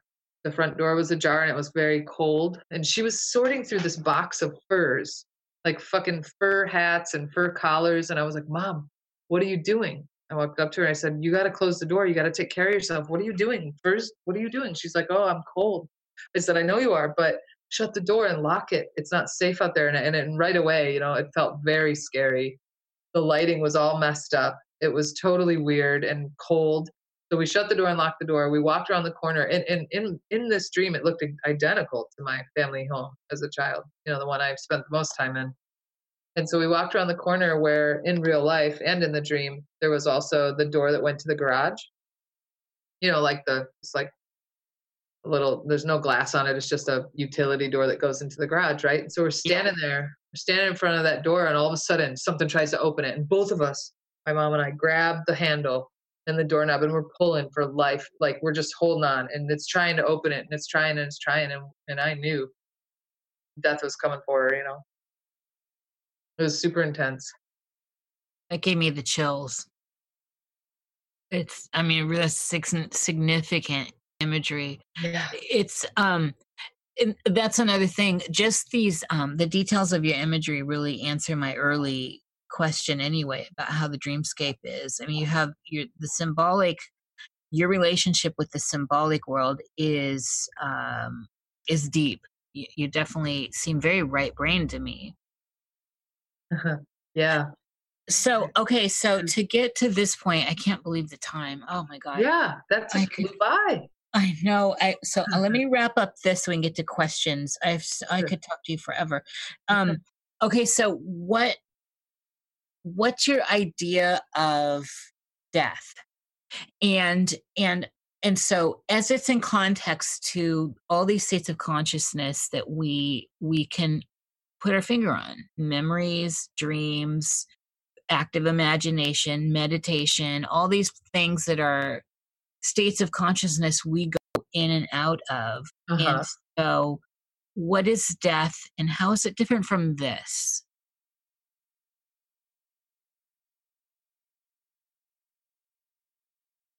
Well, the more I don't contemplate death very often at all. I stopped doing that a long time ago. It's like it's something we can't know and we're not supposed to know. That's how I really deeply truly feel. Um, so I don't actually spend a lot of time because soon enough I'll know. So that's I don't know. I when I think about what is it in terms of is the question like do we carry this consciousness into death that we have now? Like all of these relationships, do we carry them into death? Well, what is the okay? So, what is the state of consciousness that is death? How does it differ from your life as that you're living now? And I say that in context to all of this because you have a dream life that you live in, Right. that you're living that is separate really from your persona and your ego. And I mean, you may be in your dreams as Corinne, but you're also not, right? Yeah.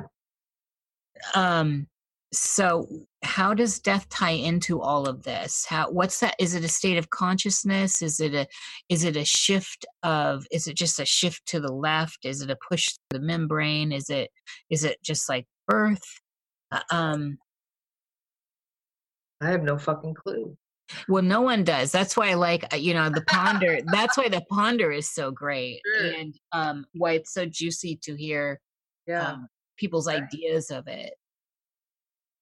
Yeah. Well, when you think of death, Uh-huh. what are the first things that come to mind? Just like word association. When I think of my own death, you mean my death? Or just okay, so death in general.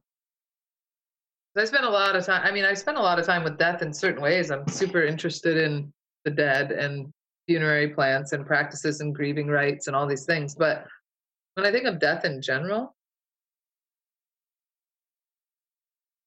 Yeah. well, I mean, transformation is the hugest thing. Do we maintain so I have this sense, okay, so for me, I don't think we die. And I think a lot of this experience we have in waking life has a lot to do with the greater dreaming that's going on. Like maybe the earth dreaming, the Sophia Uh-huh. stuff rings true to me. Or if you're scanning, the new stuff. So and I think for me, it's a 0 point game. Birth and death are the same point. So people have taken the circle and they've made a line out of it. And here's this point, and here's that point. But birth and death seem very much the same to me, very much the same process. They both require massive amounts of energy to happen, and both are pushing through a membrane of some sort, and so they're like it's really circled, it's at the same point.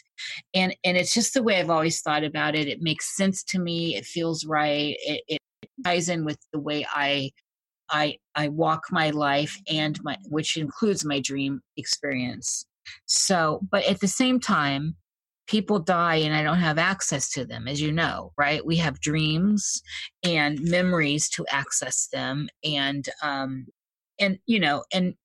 and remembrances and all that, but there's definitely like you can't call your mom up, right? You kind of can.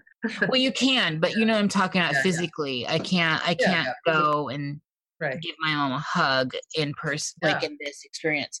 right, But I do know that I do know from that relationship it's evolved, and I still have her. right.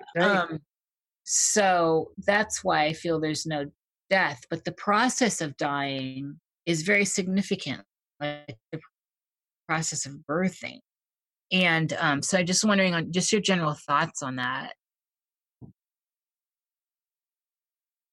Yeah. Well, I mean, I think of death, and I could see what you're saying about pushing through the membrane makes a lot of sense with both birth and death, but I feel like they're really different. I've given birth twice, and that I mean, I don't know. There's the I think I see the similarities though, but maybe the perspective shift, like being I don't know. It's really interesting to think about. One Okay, so another thing with both of them that they have in common though is like this human experience that is like unbelievably uh part of our like earthly life, you know? So there's just like the grief of losing somebody really close. I always like to think that we're very evolved to do that because we are, you know, it's not we don't have to be taught even in some ways. It's in us. So I could see some similarities there. I guess I think about them really differently. I don't know why, but in my experience with them. So yeah, I don't know how to answer the question really. I don't ponder it a whole lot in that way. I surround myself with it in certain ways. I like the mystery aspect of it because and I also like that I can't find words for it, you know, because it's I like that too. It is the veil, and we don't see through it until we do, until it's lifted. absolutely right. It, Right. it strikes me though, it does strike me like, so this may sound funny, but I don't know where I stand in reincarnation. And yet I believe we are eternal. And remember, I wasn't raised Christian or anything, so I don't have any of Right. that baggage, I guess. Yeah. Um, and so, but I have a sense that we are actually immortal in this way, energetically. You can Where does the energy go? Somewhere, and the amount of energy it takes to die, having been around people that died real close, been in its presence Right. many times, it's significant, it's intense, it's really Oh intense. yeah. And so there's something that happens. I mean, it's like I said this, I think, on the last show, it's like a supernova. And so yeah, so I'm just always grasping. I have another question though that I want to ask before I give you to the chat. Water, deep water, and things in the deep water. In even This doesn't even have to include dreaming. Dreaming is good though, but what are your thoughts on things in the deep water? So water fae, water beings, the deep depths that we don't know about. Well, growing up on the lakes, I definitely feel a lot of supernatural stuff around lakes in particular because and creeks, but lakes like the spirits of of the lakes. Like I really resonate with that. Water's really dangerous. Deep water is really really dangerous. It's not a place that we should go, right? I mean, like physically. So there's something. It's so interesting that it's so intriguing to many, not to me. I don't want to go deep in the water ever. I Oh, don't me like. either. Yeah, No. no. Like I can be on boats as long as I can see the shore. If I can't see the shore, forget it. Yeah. Oh, So, yeah. but yeah, it's extremely mysterious. You know, it's another world. It's another world that we don't belong in.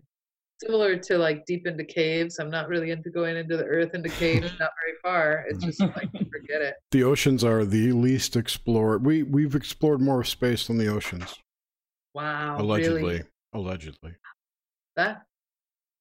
Yeah, it's very inhospitable to life for humans' life for human life. And humans have never been below 8, I believe it's 8 kilometers down. We can't get down any further. We can't drill. Right. It's too hot. So. There are mysteries there. There are mysteries. Yeah. That turtle, man. It's a turtle. When I was in grade school, we took like a field trip, and this was in Illinois. I lived in Illinois for Brookfield Zoo. 2 months or 2 years for 200, crazy years. But no, we went to this like factory that mined mica, and we went way down in the earth to see the mica, and it was so scary. I'll never forget. We went way down. We took this big elevator down into the earth. And we walked around these caverns with like the glimmering walls. It was so crazy. I was like, we do not belong here. Yeah, it was such a visceral feeling of like survival, really, right? Yeah, right. It's like I'm the same way. I cannot go in caves like that. I see people doing spelunking. I have nightmares about being trapped in those kind of situations and underwater too. Totally. Like deep underwater has really always bothered me. Yeah. As well, so it's interesting. Yeah, same here. Caving, like just any enclosed space. Now, I like to sleep in enclosed spaces, but the idea of not being able to actually move much or creeping through is, oh my goodness. I'm the same. Yeah, I don't get claustrophobic generally, but like when it's actually like that, Yeah, I'm not a worm. Okay, so do you have questions, Jerry? I have one question from Oswald. He asked, you're from Holland, Michigan. He saw on your page and went to Evergreen State. He's also from West Michigan. He's wondering what you think of the Calvinist rules there, I think on Evergreen Street. On what? The Calvinist rules what? It says the Calvinist rules there / Evergreen Street. I don't understand the question exactly. Nor do I. So Oswald is from Holland too? Yeah. That's awesome. Hi, Oswald. I'm not in the chat, people. But is it a big Calvinist area there? Yeah. Okay. So I wasn't exposed to that. Oh, okay. That could be That's explain funny, why you though. I love hearing that he's from Holland. So bizarre. Right? I mean, it's such a small place. It is. Which reminds me of another question I had. While you were writing your books, did you have any interesting synchronicities in relation to the story of your book or what you were writing about? Oh yeah. Or was it helpful? I mean, yes. Yeah. Yeah, dreaming. I mean, in particular with Plants of the Devil, which because that was a bit. It wasn't so encyclopedia as Under the Witching Tree or Under the Bramble Arch, which Under the Bramble Arch just was finished literally last week, so it should be out pretty soon for pre-order. But those are just the process was really different. So yeah, there was a lot of strange synchronicities with the book, especially with Plants of the Devil, as it was. Very cool. So yeah, no, I appreciate it. I appreciate that when that happens. Yeah, I think everyone does. Yeah. Everyone usually has it happen to them, and it's just interesting to hear the different aspects of it. And document them, of course. Yeah, I don't remember offhand, but I know that was a big time for dreaming. Yeah. Oswald left chat, so screw him. Oh, he did? I highly recommend that people check your books out. You're amazing. I love you. Oh, and really, I wanted to. I'm so close to you. There's no reason why I can't get over there. Yeah, the fact that your books are amazing and you're in amazing company with your publisher. So I just check out her books. You just won't be disappointed. They're so good. But that's all I have for this. And this is usually when we ask if you tell us about what's going on. Anything you want to plug? No, just the upcoming book will be exciting to see when that all comes together. It should be like right around Christmas time or early January when that comes out for pre-order. I'm really happy that that's done. It's going to be a beautiful companion volume to Under the Witching Tree. So it's 20 wild plants, and Under the Witching Tree is 20 wild trees or 20 trees. So it's kind of like the wild plants are the plants of the wayside for Under the Bramble Arch. So I'm excited about that. Really, really wanted to get that done, and yeah, it's a really busy time for teaching and writing. So I feel honored and blessed to be able to do it. Right. Well, I put links to all your books and your website and everything in the description of the video. They're also in the show notes on our Discord server, which you're welcome to join, by the way. Cool, yeah. And Miss Internet. yeah, I know. I was just thinking that, like, she'll never be on. Well, I have to get on email and Facebook and stuff for my work, so I do get on. Yeah, but sure. you don't want to get on and chat to people. I'm sure. What's that? You don't want to get online and chat with people. Oh, right. No, definitely don't. All right. Well, that's it. That's it for me. So Thank you so much.